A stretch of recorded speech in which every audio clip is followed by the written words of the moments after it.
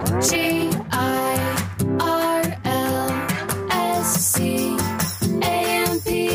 Girls Camp. Hello, everyone, and welcome to Girls Camp. I'm your host, Haley Rawl, and I am joined by a very special guest, the first reoccurring guest on the podcast, my husband, Mr. John Bentley Rawl. Howdy, partners. That's me. Welcome back, Bentley. You excited? Thank you. I'm so excited to be back. You excited to be back? You've been begging to be I've been back on the begging podcast. And doing all the dishes, just trying to, prove myself I to wish. you so you could just invite me back. Well, I guess it worked because here you are. In full transparency, we did just get in a little bit of a fight. Not even a fight. There's a little frustration this morning. We had a lot to do. We're preparing for a trip tomorrow. But I think we're good. So hopefully the vibes are high. I asked her, I was like, hey, can I smoke a joint before we do this interview? And she said, no, I need you sharp. Yeah. And I was like, well, do you want goofy or do you want sharp? I think you smoked a joint before boys camp, right? The one with Judd and Kellen? I think I took an edible, yeah. Yeah, I feel like you were. I also wasn't really talking much on boys camp. Yeah, that's true. I was kind of leaving space for Callan and Judd to share. Yes. If anyone is curious about your story specifically, we are not going to get into your story in detail, but you have been on post-Mormon marriage therapy with just you and you get into your full story if anyone is new listening and wants that background. And then you also were on boys camp. So you are a third-time guest. Lucky me. Hell yeah. Third time's the charm. Let's see if I, it's your time to shine. If there's an uptick in viewers. Yeah. We'll see. Today, you and I are talking about what I'm calling Post-Mormon Starter Pack, which is just kind of basics of post-Mormonism, our advice, our must-haves, our must-dos, the post-Mormon pipeline, if you will, kind of the steps of post-Mormonism. And we have a lot of fun write-ins to react to. Can't wait. Before we get into it, you and I actually have some things to catch up on that we've been saving for the podcast. That's right. The first thing I wanted to talk about is the fact that there has been a big uptick in Never Mormons listening to the podcast. Welcome to the Never Mormons. I want to talk about this because I've been DMing some Never Mos. Also, the term Never Mormon is what, I guess that's what just like ex-Mormons, post-Mormons call people who have never been Mormon. Mm-hmm. So Never Mos is the name. But I've just been talking to some Never Mos, and I find it so special and so validating that there are people who have never been Mormon that are listening to Girls Camp and that are invested in the post-Mormon space. I think it's super validating because it feels like our experiences as post-Mormons not only are maybe resonating on a wider scale, but also just that people care. I think it's really nice. That's really special, actually. I think there's an element of Never Mormons listening where there's this investment and they care and they're validating. It's really validating. Like we just did the Trek episode and a lot of people were like, what the hell?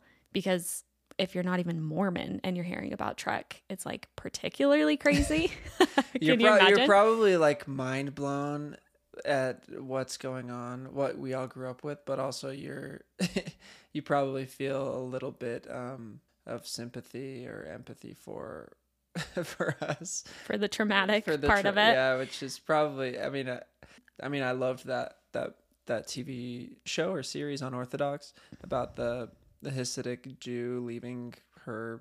Oh yeah, leaving her religious community, and that was such an interesting thing. So I'm imagining that probably what is interesting. What draws people to. I know. I think I was just going to say there's part of it where I think there's like a sympathy and this validation of experience. And then I think it's just utterly fascinating and shocking and mind-blowing for people who don't even know that much about Mormonism, or even who do but weren't part of it, to be learning even more about Mormonism from a post-Mormon perspective. It's almost like a true crime show because of how crazy it is. Yes. Yeah. So anyway, Never Mormons, welcome. So happy you're here. I want to do a Mormonism 101 episode where we get more into like introducing Mormonism, post-Mormonism to Never Mormons. So stay tuned for that. The other thing I wanted to talk to you about is the fact that I went through the Saratoga Springs Temple open house with my mom and sisters while you were gone in LA this week. Yeah, honestly, I'm surprised we haven't even really talked about this at all. You came home. I remember I like literally came home from my trip, and you like were just coming from the open house, and you walked in a dress, and I was like, felt weird because the dress that you were wearing was probably one that you used to wear to church, and I was like, this feels a little weird. Yeah, I was in a church-looking outfit. And honestly, I'm kind of impressed that you're at a place where you feel. Maybe not. Maybe you felt triggered. I'm excited to hear How I felt. about how you felt. Yeah. Would you have gone? Yeah, I for sure would have gone. I think I mean, with my family, it would have felt a little weird. You went with your mom and sisters, and like that would feel a little weird to me. But, you're different, so Yeah, with my family. With your family. Yeah, my mom and sisters were going to go. You were out of town. I was just like looking for something to do. And you took the girls. And I took the girls. Honestly, babies are a fantastic buffer for any experience, especially when it's twins. But yeah, they asked me to go, and I realized I kind of wanted to go. I think for me, obviously, we got married in a temple. The temple was a big part of our faith for such a long time. And for me, I kind of felt like I wanted to see how I felt and see what came up for me, and see maybe even more than that, what my perception of the temple would be now. Yeah, for those of you who don't know, when a temple opens, anyone can go through. They have like ushers. It's kind of like a walkthrough type situation, and it's not like dedicated yet. So there's no temple work going on, and you don't need to have a yeah, recommend. I guess for those who don't know about temples, you have to kind of go through an extensive vetting process to see if you're worthy to go enter the temple, and there are certain requirements. Yeah. And so this is one of the only chances for non-Mormons or not worthy Mormons to go and see what the temple looks like on the inside. So we're not going to go back to the temple. I mean, never say never, but we're probably not going to get a temple recommend. Unless they start letting in gay marriage into the temple. I don't know. Just kidding. Not really. They probably won't. But. Yeah. I mean, we won't be going back to the temple with temple recommends. So anyway, I went through there was two things I will speak to. The first thing was they take you to a chapel that's kind of connected to the temple, like in the same parking lot. And they showed a temple video, like intro video. And that was the part I disliked the most. The video just felt very, very strategic. They had couples on who had, like, one couple was talking about losing their child. Their child had died, and like how happy they were that they could have an eternal family by being sealed in the temple, and just kind of those types of stories. And that felt to me pretty icky, just because it felt manipulative, and maybe not even manipulative, but it felt like a sales pitch. Like, okay, what's going to be the most compelling thing for non-Mormons to like be interested in the temple? Oh, well, let's tell them that if they have family members who died, they'll get to be with them forever, but only through the temple, you know? Yeah, that's tricky because I mean, I kind of want to talk about that for 1 second. I feel like the idea of an eternal family and the way that the church has framed it kind of robs people, I feel, from actually grieving and actually being able to mourn the death of a family member, because they are kind of given this hope, or I mean, some might say a false hope, in like like seeing that person again. I don't know. They just aren't able to really face those emotions and to really grieve. Though, like, I think that they're good intended in like the idea of an eternal family and like the temple and covenants to like provide that. But I don't know. I feel like sad for those who, I almost feel like it's a Band-Aid. you know? I know it's tricky. I kind of hesitate to speak to this just because I haven't had a family member die or really anyone super close to me. So I just never want to judge anyone for what they hope for, you know? That's true. And I don't feel like you were, but where I'm coming from, that's kind of how I feel. But I absolutely do think that it's so important, even if you believe whatever you believe about an afterlife or seeing your family again. I do think it's tricky to say, oh yeah, they died, but they're in a better place and we'll all be together again, and not allow for that grief to really run its course, which I think, yeah, psychologically speaking, is just healthier. And I think to use that as like a selling point of Mormonism and for temples, Totally. I just don't like it. It feels again just kind of like a weird sales thing to prey on like the most vulnerable, devastating thing for people. Yeah, and I will say, like, I think that an eternal family is a beautiful idea. Yeah, we all want that. And I'm actually not even like, as I've kind of transitioned my faith out of like a Christian belief system, I actually have kind of come full circle and kind of believe that there is some sort of an afterlife, but in a very different way and than I had imagined. Basically, I do see the beauties of what they're teaching, and Yeah, why people would want that and be attracted to that. And I think once you've been in Mormonism and you know everything else that comes with it, that was the biggest thing for me. I've been Mormon. I know all the things that come with Mormonism, but it felt like they were using this one kind of selling point, at least that stuck out to me. Yeah, I watched that with my family. The babies were kind of distracting us. One thing that struck me as well was how nice everybody was there. Not even necessarily like the ushers, but just the other people walking through the temple, who I assume were mostly Mormon, were just really sweet. And like, of course, everyone's so nice about the babies. I felt really comfortable to have kids in that setting. Like the girls were kind of crying or like poking people. And I was just like, oh, Mormons get it. Mormons understand. did you feel Kids. like it was genuine? Yeah, I do. Yeah, I do. I mean, there wasn't like any major interactions really, but I feel like everyone felt friendly and there felt like a familiarity and a comfort in being around that community, I think. And then we walked through the temple and it was actually so interesting. I kind of want you to do it. Like you could even go by yourself. It would be interesting.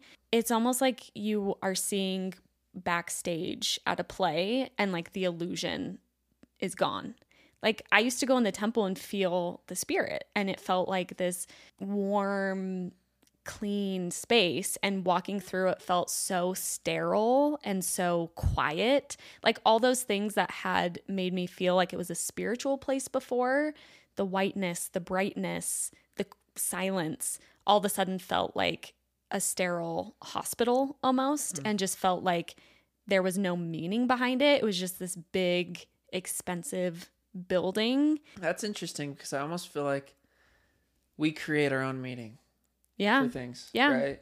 We consider certain things holy. Like I have the strand of beads that I got in like Ghana that I used in my psychedelic ceremony, and I put it on the altar. All of a sudden that has meaning for me now. And I have a connection to this thing and like a story behind that thing. And like I place it on my desk and I look at it and like now there's meaning to it, that like there's some sort of spiritual. There's a story yeah, like a spiritual attached story to it. Yeah. That kind of is grounding. And it's actually interesting you say that because like now that story isn't there for you, that is the temple no longer has that deeper meaning. Yeah. It just was like a building. And then the only weirdness or maybe triggering thing I felt was just, again, kind of that strategic, salesy, almost businessy aspect of feeling like they're putting out this front maybe. And it's not even a front, but like when you walk into the rooms, the ushers would share like in this room, and they were speaking like this. They had like a script, the ushers, and they were like, in this room is where you can be sealed for time and all eternity, like speaking in that voice. And that just felt kind of freaky. Voice. And elder voice, because it was like couples, young couples, also on a Tuesday at like 4. It was like, do you guys not work?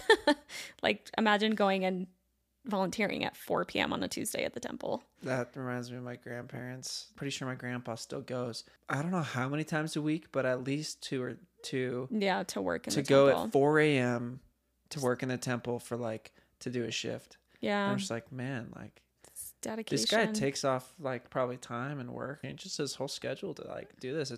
It's pretty beautiful that he's dedicated that much to this in a way, you know? Yeah. But Yeah, it was interesting to see. I just felt like more than anything, it always kind of feels surprising to me that so many people are still participating.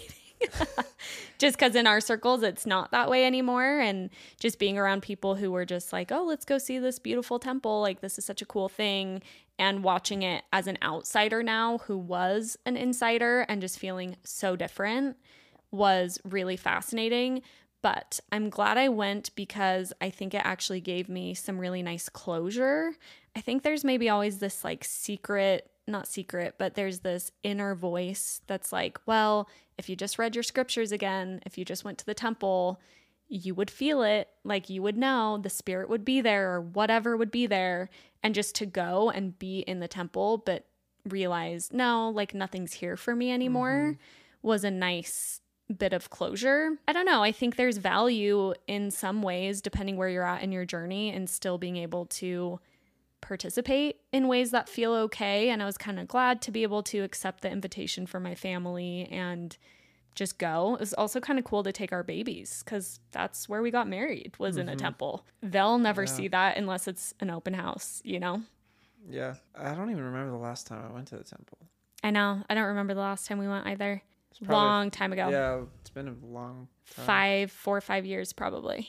But yeah, that was my temple experience. So if anyone wants to go through the temple, I don't know how much longer the Saratoga Springs open house is open, but go check it out if you're in the area. But it very well could be triggering. So obviously, massive trigger warning. Okay, let's talk about the steps of post-Mormonism.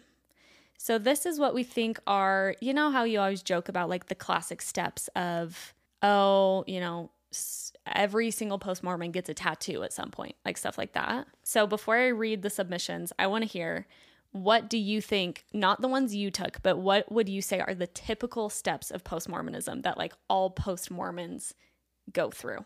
Like what order do most post-Mormons do things? Oh, first off, they start to say their first swear words. Okay. Yeah, maybe they try coffee at this point. Maybe they look at porn. If you're a guy. Women look at porn too. Yeah, but that might not be in this order For women. for women. Okay, so you're saying swearing, trying coffee, porn. What's next? Either I would probably say a drink of alcohol, and then weed, and then the slippery slope of cocaine. Just kidding. Then an opiate addiction. Then an opiate addiction, and then Rehab. Then you're an addict, and then you go clean, and then you actually get rebaptized. And start at square one. Yeah, start at square one. It's a circle of post-Mormonism. Okay, so you would say, I think I disagree on some of these. You would say swearing, coffee, porn, alcohol, weed. What about when do people take off their garments? Oh, yeah, I didn't even think about that. I mean, they first take their top off and leave the bottoms before they even try to drink alcohol or weed, or even maybe that's in the moment when they start to swear. Shout out to our friend. She'll know who she is. But she wore just her garment bottoms for like a year. She like took the top off and just wore the bottoms. Like literally half in, half out. Which is pretty amazing. I mean, I did that probably for 2 years. I wore the bottoms for just, I mean, partial at this point it was laziness, just because I was like, oh, I didn't You didn't want to buy new underwear. I mean, frankly, I still am like kind of struggling trying to find my underwear. You liked the garment bottoms. Oh, You they were liked the fit. You They liked the were comfy. comfortability. I didn't love the top because it was always popping out of my shirts, you know. So that was an easy thing to let go. That was like before I even knew I didn't want to be Mormon anymore. It was just like, You're just over the I was tops. like, oh, I'm gonna be a progressive Mormon, and I'm just not gonna just wear a bottoms only. a bottoms only, and then long hair and maybe an earring. Oh yeah, an earring was part of Yeah. your post-Mormon step. Okay, I'm just going to tell my steps. This is what I think most post-Mormons do. I think most post-Mormons, the first step before actually doing anything is oftentimes CES letter, maybe Mormon stories. Then I think coffee. Then I think garments come off. Then I think weed and alcohol. I think that's you just kind of painted like I kind of like got sent back to the first time I drank coffee, and I remember hating the taste, but I was like, no, I have to learn to like this. But I remember feeling guilty, and it was I think I was wearing my garments, and at least my garment bottom. Wait, why don't you start at the beginning of your post-Mormon journey? Okay. What was the first thing you did, do you feel like? So in my journey, I remember like having feelings, and that obviously that's like where I think it all starts. It like you start to have doubts or like find inconsistencies in your own like study. Yeah, just like dissonance. Yeah, dissonance. You're not necessarily trying to prove it wrong.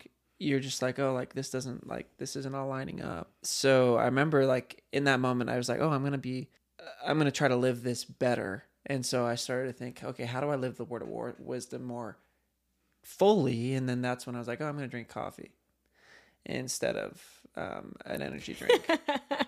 What? No, it's just funny. I get what you're saying. But to clarify, you were more saying, because the word of wisdom as interpreted by modern day prophets says literally no coffee.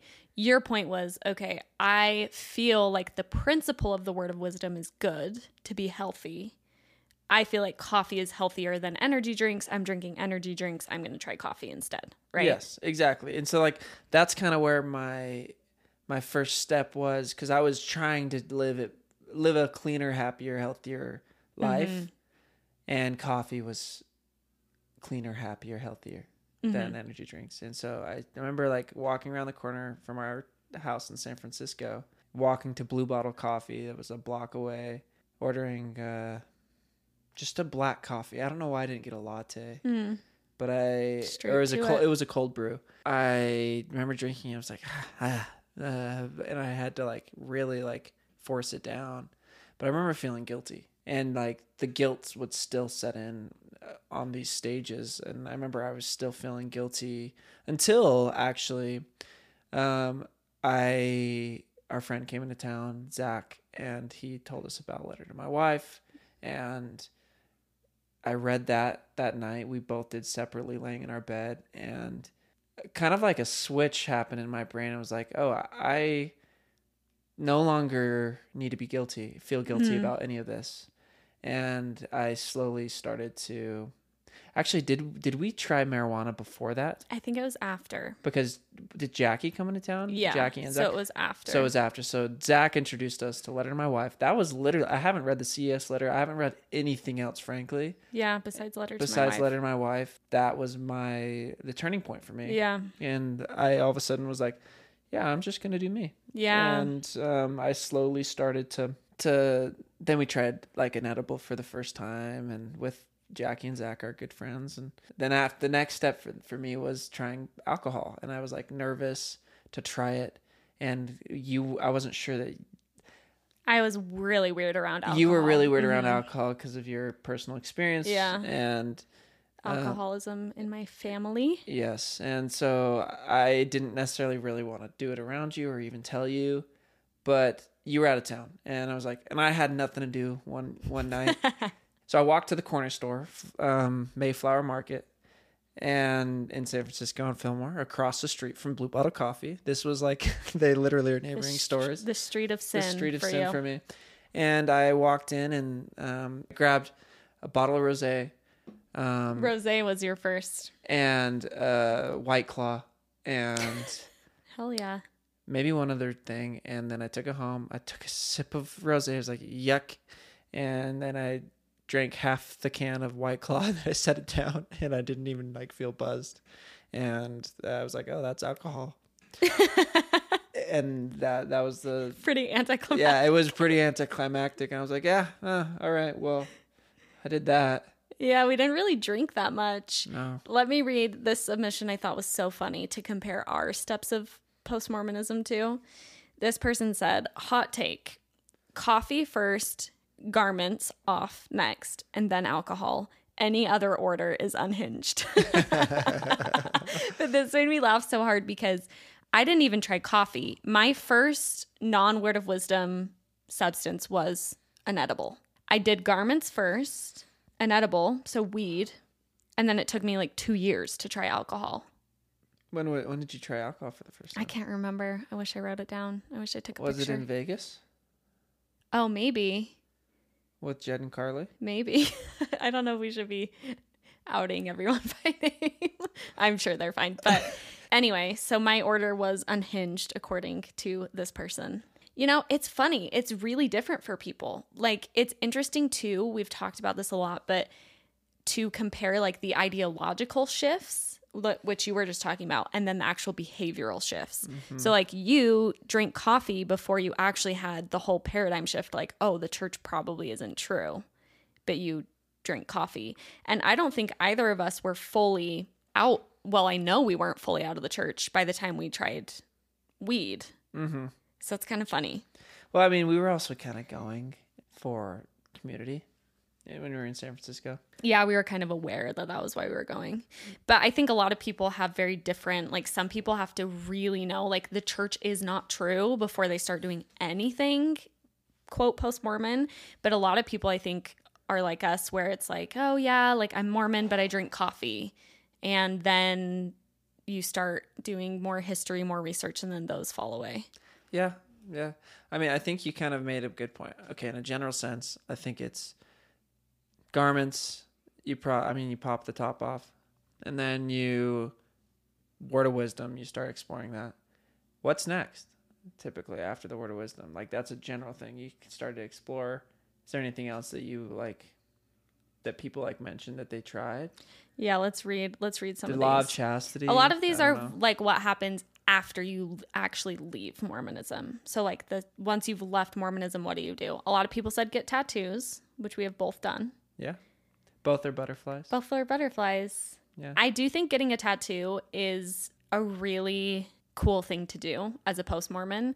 It's very kind of challenging. I was listening to this podcast. So my friend Ash May interviewed my friend Tanner Williams on a podcast. Something they talked about is intentionally doing things that your Mormon brain would be so uncomfortable doing, like kind of pushing yourself a little bit to almost like force yourself to break out of some of those Mormon thinking patterns. And I think getting a tattoo was huge for me in that because I was really nervous about it. I had all this conditioning around my body needs to be clean and sacred and all that kind of shit. And also just the cultural aspect of, oh, once you get tattoos, you look trashy. Or if you get tattoos, it's hard to get a job. So for me, getting a tattoo that I felt really excited about and I felt really attached to the message of my tattoo, actually just kind of taking the leap and getting it, I think helped me shed some of that more quickly. You know what I mean? Totally. I think, yeah, the outward signs, I think, are huge. I was even just in LA on that work trip. I was golfing with some Nevermos, and Jed and I were giving some context about everything to them, and Jed pointed at me. This is kind of a no-no on the golf course, but I was wearing a tank top because you're supposed to wear a collared shirt. Yeah. And Jed was like, yeah, dude, like Bentley, if you were Mormon, like you'd look at Bentley and you'd be like immediately judging because he's like, oh shoot, like he's not wearing his garments. He's wearing a tank top and he has an earring. Yeah. And he's clearly fallen off the path. And they were mind blown. They're like, what? It was just kind of interesting because I was like, wow, yeah, like being able to step into that zone. Okay, drinking alcohol, coffee, doing the things with the word of wisdom, even the law of chastity. No, that's not obvious to anyone that you're not living that way. Yeah, true. Those laws. But the moment you start to have tattoos, wear clothing that couldn't work with garments, all of a sudden, like you're out. Yeah. And you're visible and everyone can see. Yeah. I know for me, and I think for you too, we want to look like we're out because we live in Utah and it's almost like the opposite a virtue signaling where it's like, you can see I have a tattoo. You can see I'm wearing a tank top. So hopefully you're not going to ask me like what ward I'm in. Oh, for sure. You know? In fact, I would say like want is part of it, but I felt like I need that. I still though feel like a little uncomfortable. Like I just was over at an old friend's house around his family last night, and last time I was over at their house, I was an active Mormon and around their family, and I walked in, I had a tank top and I had my earring, and I just like walked in, and I was nervous of like what they would say. Mm-hmm.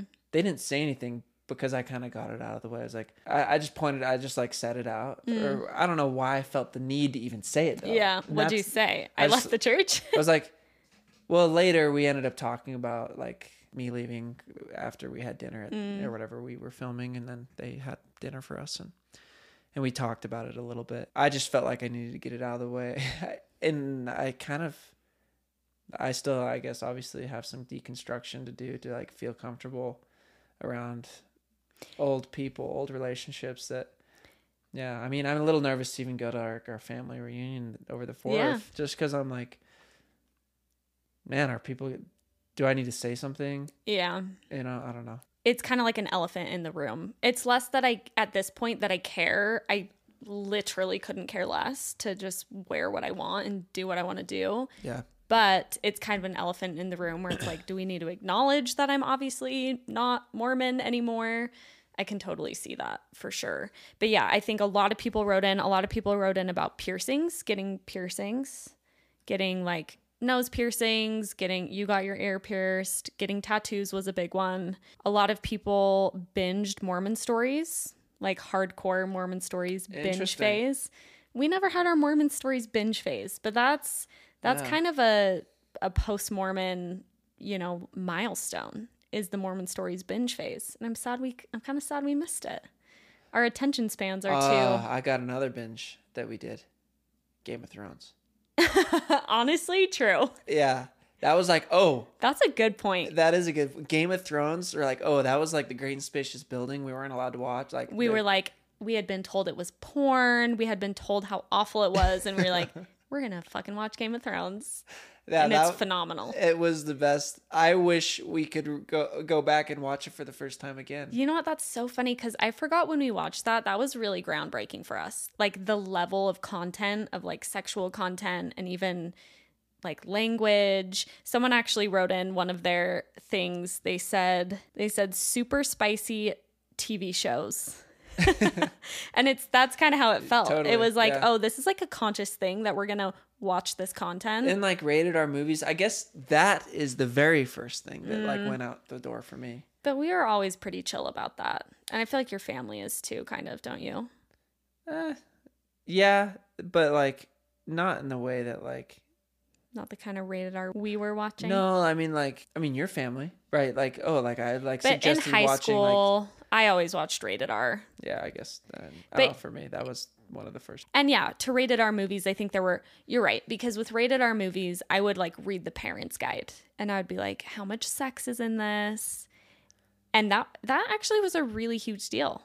But that happened while we were Mormons still. Do you guys remember VidAngel? That's when it all started. We would watch VidAngel it's Mormon run, right? Oh yeah, where they edit out content from like rated R movies so you can still watch them. Yeah, I'm pretty sure they're still going through a lawsuit. That's very Mormon core. Yeah. VidAngel. VidAngel was the best. And before that it was Clear Play. Uh-huh. Yeah, anyways. We took a little break because the leaf blowers are leaf blowing. The humans are using the leaf blowers to leaf blow. And you can still probably hear it. So sorry, but the human leaf blowers. The babies only sleep for so long, so bear with a little tiny white noise drone in the background. Okay, let's read a couple more post-Mormon steps of post-Mormonism. Perfect. Submissions. Someone said, LOL, not me, but everyone around me. Coffee, tattoos, alcohol, astrology, swinging / polyamory.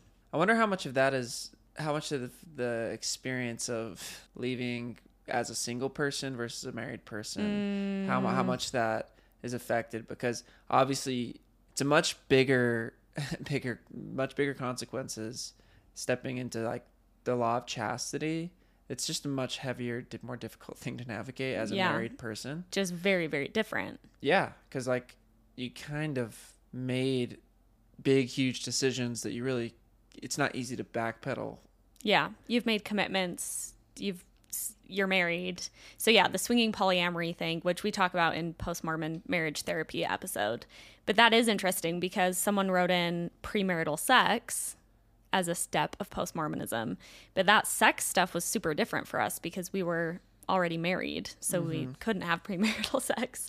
But I think for some people, the premarital sex equivalent maybe is polyamory or swinging, but it obviously comes with very different consequences. And not even consequences, it's just, I think, probably a more complicated situation. Oh, 100%. But I do think that whatever they're saying is valid. I think the next step probably at that point is having sex, premarital sex or Yeah, whatever. if you're single. If you're single. Or, yeah, if you're dating or whatever. Whatever. Yeah. I mean, I've said it once, I'll say it again. I think the swinging polyamory thing is not even a loophole because a lot of post-Mormon couples want to try that out because they're trying to reclaim something that they were never able to do. And then they're married and they never had sex with, people beside their partner.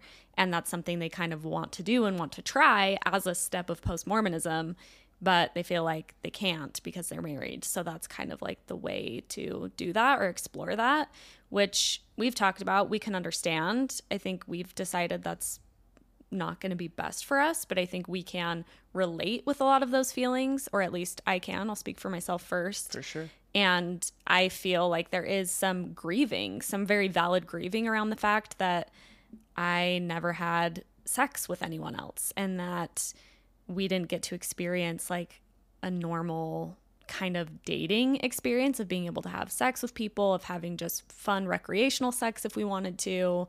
And I think that's something that we've both had to kind of think through and process, and we've done that with each other as well, kind of some of that processing. Yeah, for sure.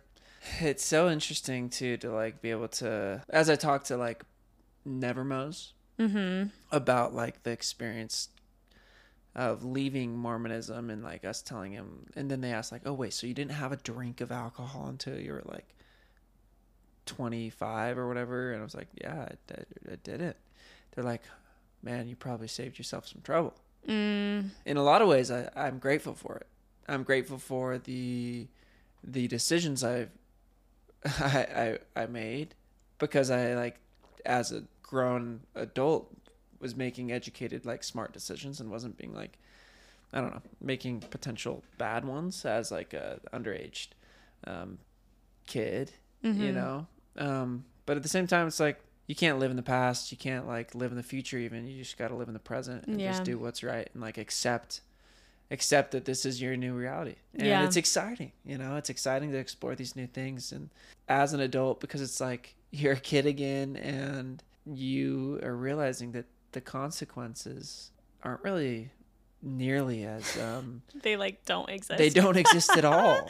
I'm so glad you said that, because when we took a break because of the leaf blower, I was just reading a DM from someone and she was kind of telling me her post-Mormon story. And she said, basically her and her partner, she said, we just realized like we get to live our lives the way we want to. And I was just struck by that point you just made of, it's not a big deal. We're talking about literally drinking coffee. We're talking about wearing tank tops. And yes, in one breath, it is a big deal because we were taught to never do those things. They were evil, terrible, gonna make us not be with our families forever. But it's so funny to think about what a big deal it is to literally try coffee, a drink, just a simple drink that the rest of the world Zero drinks. consequences. Zero consequences. Wearing a tank top. Zero consequences. Zero. I mean, the consequences are emotional. And, Yes, good point. And navigating Good point. the relationships and the people The fallout. The fallout. Yes. And those are the consequences. Good point. There's guilt and shame that you have to work through. And then there's, oh, if I wear a tank top, if someone sees me drinking coffee, then there's consequences of people seeing that who still think that these things are bad, evil things. But it's so interesting to think about it that way of like, Totally. again, for Never Mormons listening, it's like, how on earth could there be so much drama about wearing a tank top and drinking a cup of coffee? Yeah. Like, what the hell's the big deal? It kind of goes back to my point about the temple, about we create meaning. Yeah. By and for better, for worse. Yeah. And the Mormon church is really good at putting a lot of meaning in things that when you leave it, you realize those are just really trivial, inconsequential things. Yeah. But at the same time, I don't know. I say that, but at the same time, yes, I do still think that. But I think about you. You love coffee now. You make coffee every single morning. It's so much a ritual for you. You've loved learning about coffee, different types of coffee, different coffee beans. And that's a big deal, that you can access that little world of coffee that for no damn good reason you were not allowed to do before. So in a way, it is a big deal. And that's how I kind of feel more than anything for me. It's around clothing. Like, no, it is a big deal that I get to wear a tank top. And I think in the same kind of vein, people can, even post-Mormons can discount each other. Like, oh, like, why are we making such a big deal out of these things? And it's like, because we couldn't do them and now we're doing them, and it's empowering and it's nice. Like, it's a special thing for you that you get to drink coffee. It's a special thing for me that I get to wear tank tops. And that's well worth celebrating and understanding that even though drinking coffee might not be a big deal either way, you can let it be a big deal that you now get to do that. Do you know what I'm saying? For sure. And it's something to be celebrated, I think now. It's sure, I might be behind the masses. We might be behind the masses of like the normal world of how like people have experienced things and coming of age. I mean, this is a big moment, coming of age for post-Mormons. We get to experience new things and it's a beautiful thing. So if you haven't yet experimented with any of this, I think that's fine. But just remember that this is an exciting time of life. Go have some fun. Yeah, it's exciting to learn about how you feel about these things and learn that you're in control too. Yeah. Like that you're not you're not a bad person, and that you are in control. This is your life. Yeah. And this is, I mean, one big takeaway for me recently in my life is that I've been realizing, no, this is my life. I get to do whatever I want to do with my life. That doesn't mean scrapping it all and restarting, but I now get to make my life the life that I want it to be. Yeah, and I think the thing that, even as you're saying that, I shouldn't even have to disclaim this because you wouldn't do this, but people might be thinking, oh, well, so you're just going to fuck everyone over. If it's your life, you know, you're just going to do whatever you want. And I think that's a Mormon conditioning thing. But I love what you said preceding that thought, which is, if no one's told you, whoever's listening, you are a mature, rational, smart adult who knows yourself better than the Mormon church ever could. You know yourself, and it is your life, and you get to do what is best for you. And so much of these steps of post-Mormonism are about exploring that and practicing that and really gaining bit by bit empowerment in knowing I'm doing what's best for me and I can figure that out. And I'm going to make good, mature, smart decisions, even though I've been told my whole life that if I don't do it the Mormon way, then everything's going to go to shit and I'm going to fuck everyone over and my life is going to be ruined, you know? Yeah. And that's the conditioning that we're fighting against when we have a sip of coffee or wear, short shorts out and about. There's so much to get into here. There's so much behind just these small little things. Even reading the CES letter, that's going against every little ounce of conditioning that we've been told since we were kids, you know? So it's a big deal to be brave enough to do that if you feel like you want to do that. Okay, let's transition to talking about, we've already kind of touched on this along the way, but our post-Mormon must-haves or must-dos. So one that I said, I kind of mentioned this earlier, is getting a tattoo. Obviously, don't get a tattoo unless you're ready and you want to. Don't go, obviously, run and get a tattoo. I think for me, if you do feel an inclination to get a tattoo and you want to, for sure do it. For me, that was a big step in like reclaiming my body, reclaiming my autonomy. So that is one of mine. I would go try everything that you feel comfortable trying right now. You know, you don't have to do it right away, but I would just go try. Take baby steps and experiment, because I think that's, you're starting the journey of discovering who you really are and how you feel about certain things. Whereas before you were being told how to feel. And so go order a coffee. Probably don't order a black coffee. Just That's a good one. What coffee would you recommend if someone wants to try coffee? Yeah, go to Starbucks and get a brown sugar shaken espresso. I knew you were gonna say that. Yeah, that's just a delicious Sugary. drink. I still get it sometimes just because I just love the flavor. Yeah. If you want a little segue into the coffee world, go get one that tastes good, and you'll start to understand what things, what's good, you know? Yeah. So yeah, I would go get a brown sugar shaken espresso. I don't like the toasted marshmallow one from Starbucks. That one's not the flavor profile that I like. Do people love that one? I have no idea what people like and don't like, but Why do you mention that one? just because I got it the other day at the airport, and I literally 3 days ago I was like, dang it, I wish I got the brown sugar one. I thought that was like a thing that postmortems must do, is get the toasted. No, it's just not the flavor profile you'll want. I promise. Get the brown sugar one. Brown sugar, not toasted marshmallow. Yeah. I think you make a good point too. I would say one of the must do's is just try stuff. And I'm speaking to myself here because I really stress myself out about trying new things. And still to this day, I feel like if I have one sip of alcohol too many, I will wake up with a raging hangover and be throwing up all day. Yeah, and who gives the fuck, though? You have to experience that. Here's the thing. That's a life experience you need. So you can understand your limit. I really do believe that. So, it's okay. Don't go crazy. Okay, my first piece of advice when trying substances, start small. Definitely. That's what I would say. Start smaller than you think, because you can always have more. You can never have less. Yes. And if I'm giving any advice about marijuana or whatever, if you're wanting to start with an edible, because most people probably do, because that feels like the easiest, healthiest way to get into it, just know that it's a long experience, hours, 3 or 4 hours potentially. So start small. Do not take any more than 5 milligrams your first time. Start small.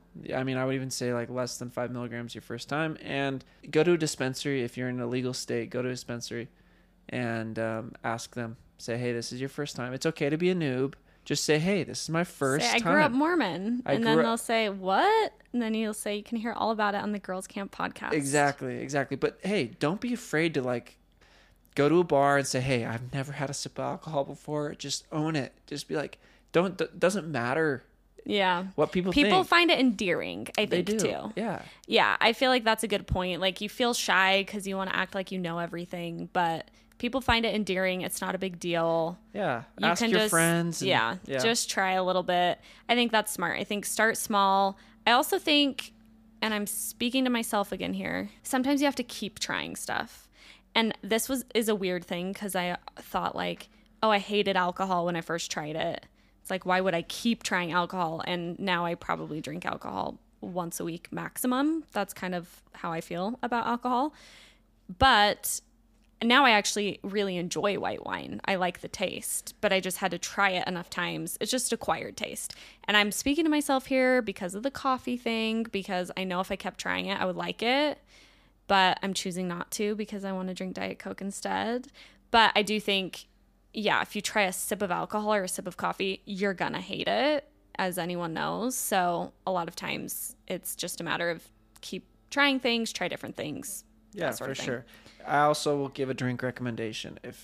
If you do go to a bar and or sit down to dinner somewhere and you wondering what to order, my go-to drink is a Moscow Mule.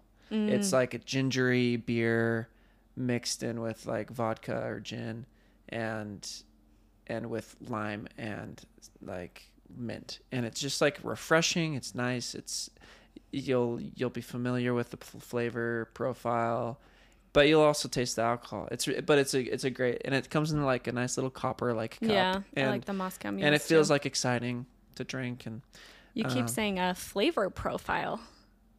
Fancy man. hey, what can I say? I am a connoisseur. When you're talking about the Starbucks drinks, I'm like, ooh, flavor profile. Yep. Maybe I am A little fancy. fancy. I agree. I think Moscow Mules are really yummy. I always get a white wine just because I know like just the amount I want to drink of white wine, which is a glass. And just drink a lot of water. I feel like if you drink water while you're drinking, if you're going to drink more than a drink, you'll just stay hydrated and feel better. Here's the truth about hangovers. It's all essentially it's comes from dehydration and so much sugar, and because alcohol is sugar, and it's not hydrating at all. And so if you can get like, if you're gonna drink a lot, and if you don't want a hangover, drink shots. Just drink like straight shots. I actually like shots. Like shot of vodka or a shot of whiskey or a shot of tequila if you want like something uppity, and drink water. I mean, really, cocktails are just super high in sugar, and you'll just like get it. That's just kind of make you feel sick. If you have multiple cocktails, then you'll likely wake up with a headache if you don't drink water. And so it's like, so just know that like if you want to like get smashed, be careful with your sugar intake and drink a lot of water. And also don't mix. I would definitely try to like stick within like a alcohol category, like white liquors. If you're gonna just drink straight just white liquors all night, don't drink a beer or just beer or just beer or just wine. Don't try to mix all that, just because that'll help you have a better experience if you're gonna have a lot of drinks. Not me drinking one shot and then drinking like a gallon of water. That's literally you. Every single time you drink it, have a sip of wine, you just have like your Stanley I have like cup. one sip of wine and then like half my Stanley and then another sip of wine. Which honestly, it's probably good. It's probably getting hydrated. Hey, if you struggle drinking water like me, just take a shot of vodka and then drink all the water. Hydration hack.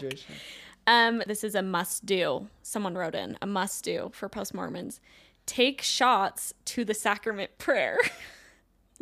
Holy shit. Oh God, the eternal Father. No, do it in Spanish. Oh Dios Padre Eterno. Yeah, I don't know. Maybe try that. We could try that. I don't know. I kind of don't want to. I can't believe this person's actually done this. I mean, I could see us doing it. How did you get to this point? I could see us doing it, frankly. Like if we were just like already a couple drinks deep and just like having a fun time with like funny. But it's you. Yeah, you. Depending on Someone wrote in as a must do and said, give signs and tokens to someone at a party, preferably while high and drunk. Holy cow. This is probably like some people are probably, if there are any active Mormons, the sacrilege of this, but I love giving the patriarchal grip to people. I just love it, especially those who know. I just love sneaking it in and saying like little like phrases from the temple phrases. Have you seen the photo of, I think it's George Bush meeting Thomas Monson, and they're doing the patriarchal grip? Masons. It's like probably on accident, but there was like a whole conspiracy around it because there's a photo of them like doing the patriarchal grip essentially. Yeah. And quickly, for those who don't know, these are the like signs and tokens are essentially like handshakes that you learn in the temple. Yeah, hand signs. That you're not supposed to tell. Well, you're not supposed to show. I'm not quite sure actually if that is the case. I think it's like the combination between them all. You're not supposed to like reveal them all together. You know what a step of post-Mormonism is? That's an important step. Huh. Revealing your temple name. Oh my goodness. Some people still probably feel a little scared to do this. Oh, we felt scared to do this until semi-recently, yes. like maybe a year and a half ago, but well out of the church, we were like, I think you knew mine because men know women's, but it took a long time for you to tell me yours, which kind of bugged me because I'm like, Yeah. well, you know mine already. Yeah, and that's actually such a funny story, maybe for a different time, of like me discovering, just revealing it to my friend Zach, and realizing that our temple names were Correspond really nicely. Yeah, correspond really nicely. I guess I won't say it over here. Yeah, we'll ask Zach if we can share that story. Yeah. Okay, let's talk about pajamas and underwear. I'll start. Skims. Skims, Skims, Skims. You're going to want Skims pajamas, Skims underwear. I have tried a lot of different brands of underwear, and I think those are the best. And Skims pajamas are so comfy and sexy at the same time. I second Can you the attest? sex.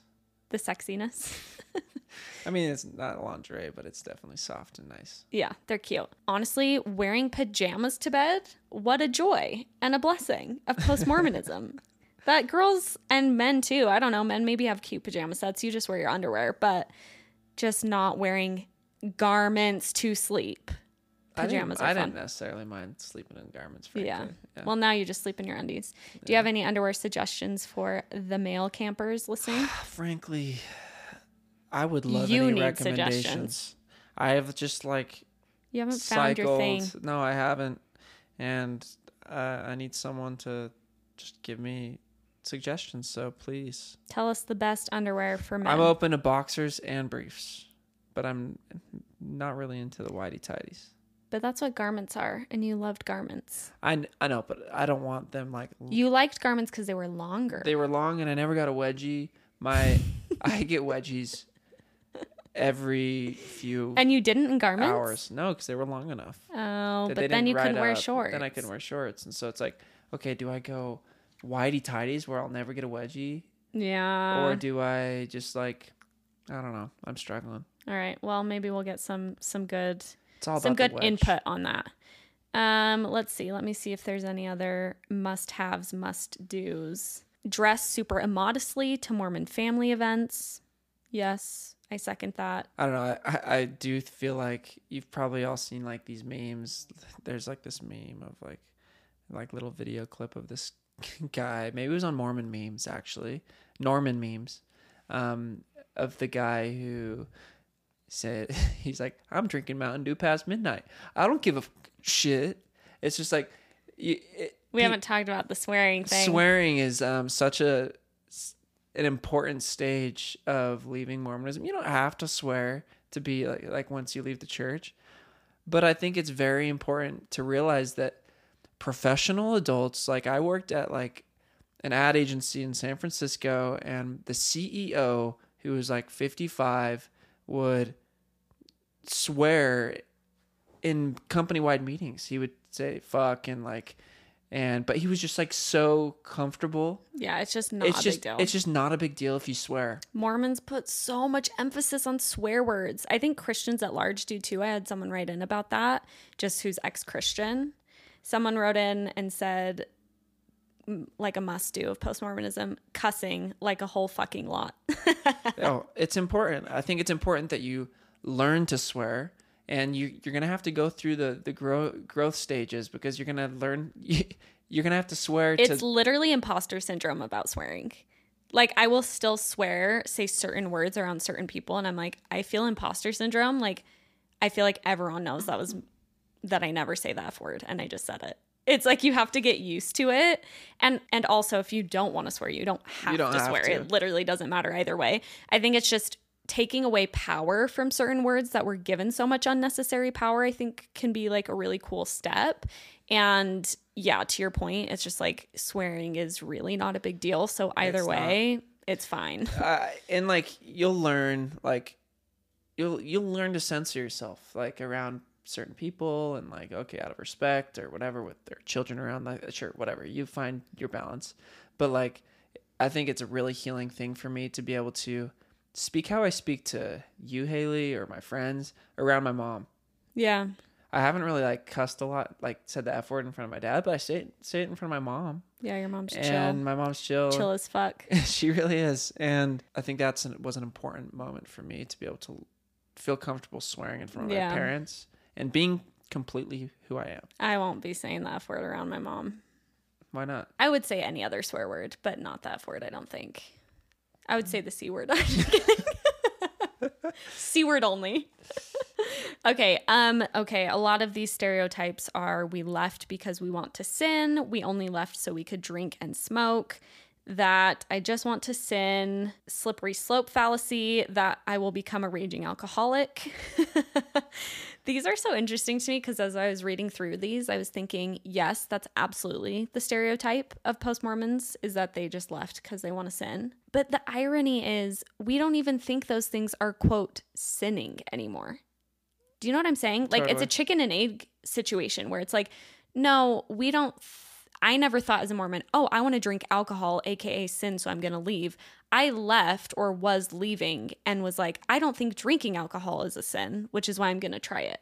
If we left because we wanted to sin, that wouldn't make any sense, because if we still thought those things were sins, we probably wouldn't want to do them. Yeah. We realized those things are not sins, and then in leaving, and then we did them because we didn't think they were sins, you know? Totally. All right, I'm going to read one more stereotype, and then we have a few kind of straggler questions around this topic, and one of them is about sex. So just said that so people will keep listening. Do you think it worked? I mean, you got me. Okay, here's the stereotype I want to talk about quickly. That we care so much about being post-Mormon, like truly it's the least interesting thing. And then they followed up and said, that was not supposed to sound mean. I think people think we care more than we do. This is an interesting one as someone who has a post-Mormon podcast and a post-Mormon TikTok and Instagram and persona on the internet now. But I think this is an interesting thing to talk about, because such a stereotype of post-Mormonism is that post-Mormons literally only care about their post-Mormonism, which if you do, that's super, super valid, at least for a time, however long that needs to be. And B, it's not true.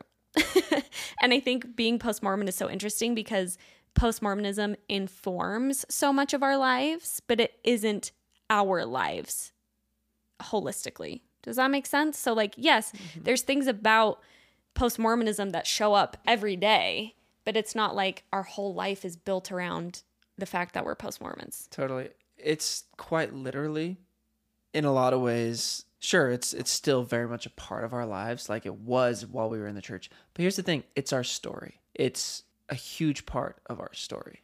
And it's important to not forget your story, because that story is important. And it informs your art. It informs your perspective. It's your perspective on the world. Mm-hmm. And that is your unique offering that like a lot of the world doesn't have. Totally. And those who are judging that are the ones in the church, are the Mormons. Oh, they leave the church, but they can't leave it alone. Well, you're only saying that because it's like, oh, you're in the church, but you can't leave it alone too. Well, that's the greatest irony of all time, is like, what Mormon is not so deeply defined by their Mormonism, myself included.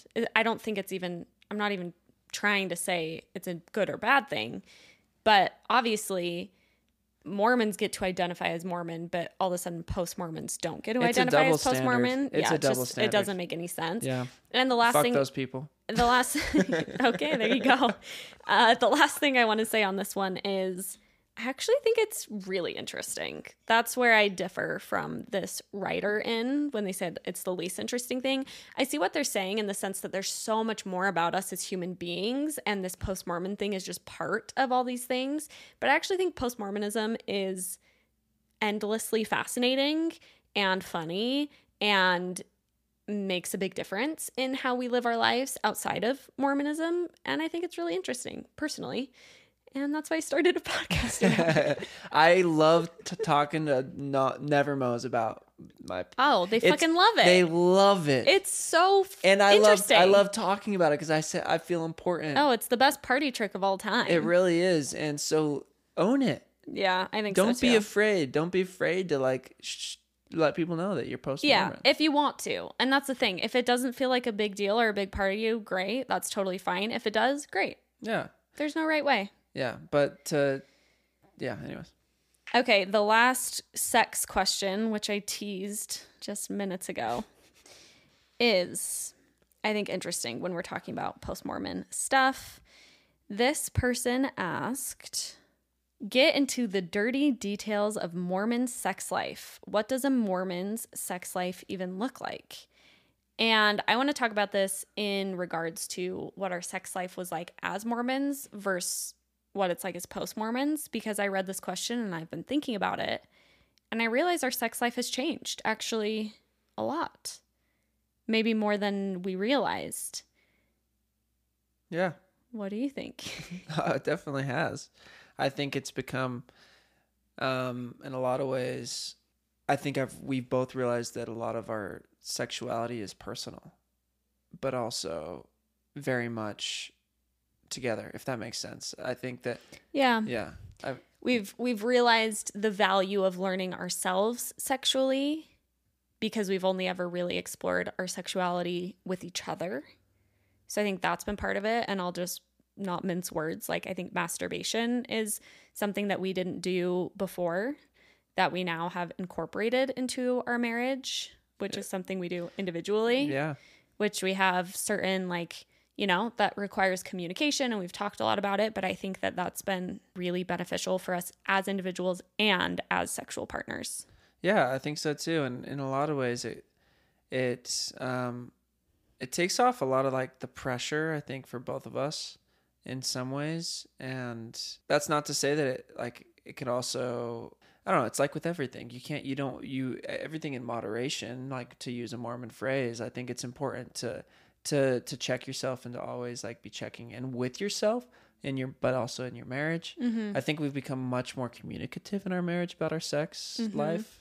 It's been more of a conversation. We're slowly starting to explore different interests or kinks or whatever it is. Are we? Exploring kinks? I don't know, like, you know, daddy or whatever. Okay, you can't not say that. You'll cut it out, but I'm just saying, like, What if I kept it in? Yeah. You know, like you start to explore like what you like. Yeah, more. there's more freedom. And I think that's what I realized when I read this question is a Mormon sex life, at least ours, speaking for ourselves and maybe our friends that we've talked to some of the stuff about, I think is fairly vanilla. Oh, for sure. And I think leaving Mormonism, you feel you can explore things more, even the way you talk to each other during sex. It just feels like more is on the table in a way that's fun and sexy and exciting. So I would say our sex life has gotten better and spicier and more exciting. And I also think that there's levels of shame that we've been able to shed in our post-Mormon sex life that we didn't even realize were still present in our married Mormon sex life. For sure. For sure. I feel like it's just been a very healthy thing because at least if you're open and honest, you start to feel validated, or I don't know, allowing yourself to feel certain ways or have certain urges or do whatever it is. Like it's just freedom. You said it best. It's just more freedom and less chains to what someone else defined for you. Yeah. Arbitrary rules and guilt and shame. Yeah. Yeah.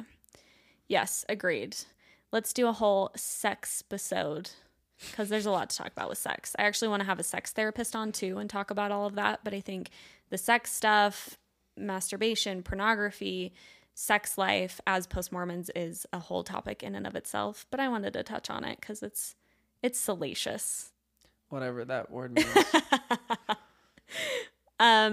Okay, we're going to wrap it up there. That's our post-Mormon starter pack. Kind of a mixed bag episode, but I had a good time. Yeah, that was great. That was lots to talk about, lots to get into. I'm grateful to be here. Thank you for the third episode. You know, like and subscribe. Like and subscribe. Follow me on Instagram. Follow me on Instagram. Follow Bentley on Instagram. At Bentley Rawl. At Bentley Rawl. He's showing his work. Lots to see over there. Thanks so much for listening, everyone. So happy you're here. Can't wait to talk next week. Hope you had a wonderful 4th of July yesterday if you're a United States listener. Hope you had some fun celebrations. And just as always, so glad you're here. So glad you're part of the camper community. Crack a cold one for me. Crack a cold one for Bentley. And for yourself. And for yourself. Have a wonderful week. We'll talk soon. Bye. Bye. She